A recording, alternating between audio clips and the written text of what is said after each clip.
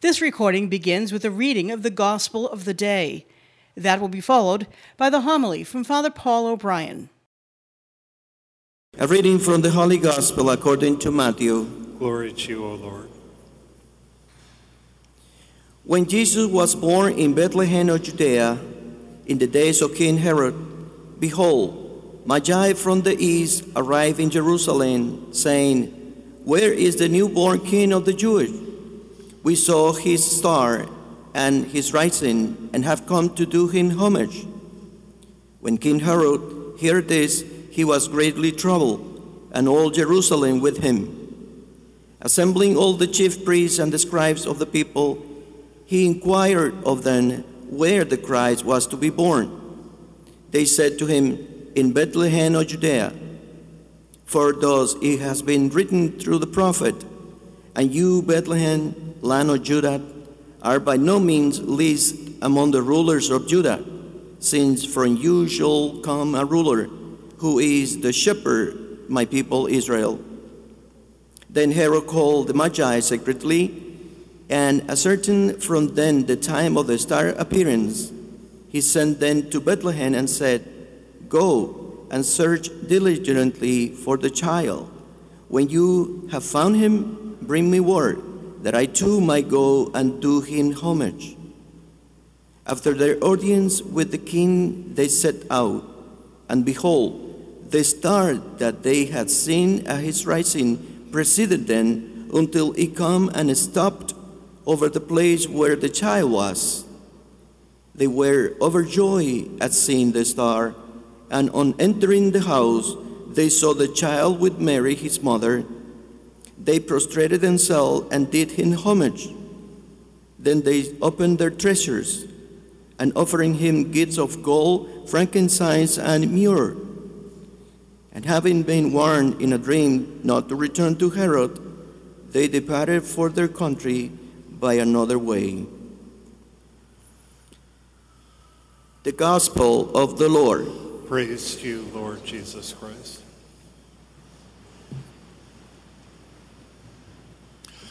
We are celebrating the final 2 days of this year's Christmas season of grace in the church. Today, the Feast of the Epiphany, tomorrow, the Feast of the Baptism of the Lord. I know that many of you and I have been praying during this Christmas season that the grace of the rebirth of Christ will become real in us. The grace is guaranteed because it's God's gift. How that will unfold, we'll only see. It really is a mystery. We will see as this year unfolds, primarily through our daily choices about how we live, how this grace has been given to us, I hope. Epiphany in Greek comes from the Greek word manifestation or appearance. If you even look at the news in the celebration of Epiphany around the world, there are all sorts of traditions, all connected with manifestations of Jesus in the different traditions in Christianity. In general, in the Eastern churches, the focus is on the manifestation of Jesus at his baptism as an adult, as the Son of God. In the Western Christian tradition, to which we belong, the focus is on Jesus' manifestation to the non-Jewish world, the Gentile world. And the focus is the scripture passage we just heard about the encounter of the Magi with Jesus in Matthew 2. Without in any way, shape, or form trying to reduce the mystery of the grace of the Christmas season, in fact, completely respecting it, the goal is to try to enter into the details of this passage this week, just to consider what are ways that the grace of Christmas might unfold in our lives based upon this story. So the story of the Magi is only in Matthew 2, 1 to 12.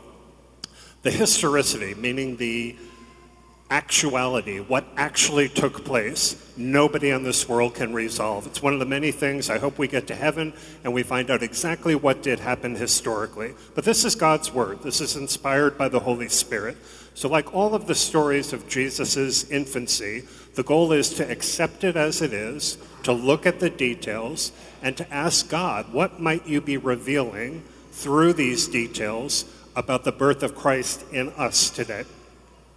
In the story, you can take this from many, many different directions in your reflection this week. I encourage all of you to join me in at least putting some time, when you review the story this week, Focus on the star. The star is the unique gift of God in the story to grab the attention of the Magi and to reliably lead them to Jesus. At the beginning of the story, the Magi have absolutely no idea who Jesus is, just like most people on the planet at the time. The Magi live somewhere east of Judea. To repeat, they are non-Jewish people. Magi are people who believe that there are movements in the heavens that have significance for things that are going on the earth. So, for example, the rising of a star might be connected with the birth of a great person on this planet. In the story, the Magi who eventually encounter Jesus are not forced to do that. They're not forced to do that by the star. They're not forced to do it by God, by anybody. They make very important choices that lead them to the encounter that God wants them to have with Jesus. So, for example, they choose to actually pay attention to the star. Yes, they're Magi, but does that mean that they're going to do their job every day? Do you do your job 100% effectively, efficiently every day? Of course you don't. You're a lazy bum, just like me. They make the choice to actually pay attention to the rising of the star. They clearly make the choice to ponder its meaning. They could just say, hey, there's a star, give me a cigarette. They, in fact, reflect on it.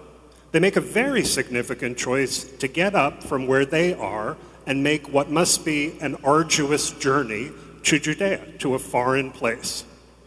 They make the choice, as they do this is the famous joke, when they don't know where to go, if they get to Jerusalem, they actually ask for directions. The joke is always Magi were really women because men would never stop and ask for directions. They ask the question, where is the newborn king of the Jews, the Messiah, supposed to come from? For a time, they experience real-life evil, darkness. King Herod, we know historically, is a horrific human being. He is deceptive, he's dishonest, he's threatened by this possible newborn king because he is the king of the Jews, and he is ultimately homicidal. I think you know the rest of the chapter. He ends up having young children who might be Jesus killed as a result of this. He's evil. For a time, when they're in, not because of bad things they're doing, while they're in the company of Herod, they lose sight of the star. But they do listen. They listen to what you and I know is the Word of God, what the Scripture scholars tell them, where the Messiah is supposed to be born, and they follow those directions.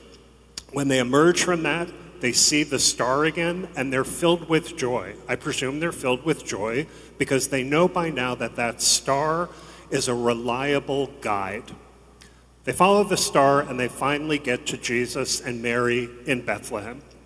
That this manifestation of Jesus in their lives is real and profound is clear from the details. They accept this completely unlikely, economically impoverished, by earthly standards, unimportant baby and his mother, that this is actually the King of the Jews. They say they're going to go to do him homage, but they prostrate themselves and do him homage. Nobody does that. No sincere person does that unless they're deeply moved by God, by the presence of God. They take very valuable gifts that they have with them, gold, frankincense, and myrrh, and they give them to Jesus. You know this. When love is real, one of the biggest signs that it's real is you sacrifice what's very valuable to give to the source of love. They are connected enough with God that they accept the message in a dream to go back to their homeland by another route to avoid Herod. Jesus is manifested, appears as the newborn king, as the Messiah, into the lives of these people who at the beginning know nothing of Jesus. So again, take that story wherever you go this week to look for connections to your life, to our lives. What I ask you to do, and I promise you I will do it, is to include in your reflection the star. The star is the gift of God to grab the attention of people who do not know Jesus and to be the reliable guide for those people to be led to encounter Jesus. Many, many, many many people whom you know and whom you will encounter, whom you don't know yet, today and every day for the rest of your lives probably, many people do not know Jesus. Many baptized Catholics do not, in fact, really know Jesus. Who is supposed to be the person in all the people you know and all the people you will encounter who do not yet know Jesus, who is the star for them? Who is the person that God intends to be the one who grabs these people's attention and reliably, full-time, leads them to Jesus? It is you. Second person singular, you. It is certainly you, all of us together as the church. What I really push on you today is it is you personally. It is not somebody else. Every single one of us, because we're baptized, is supposed to be the star. You personally are supposed to be so living the love of Jesus Christ, getting to know it, and putting it into practice in this real world that you will grab people's attention. Human beings by nature, and in our generation more than any other generation, partially because of social media, watch one another's movements.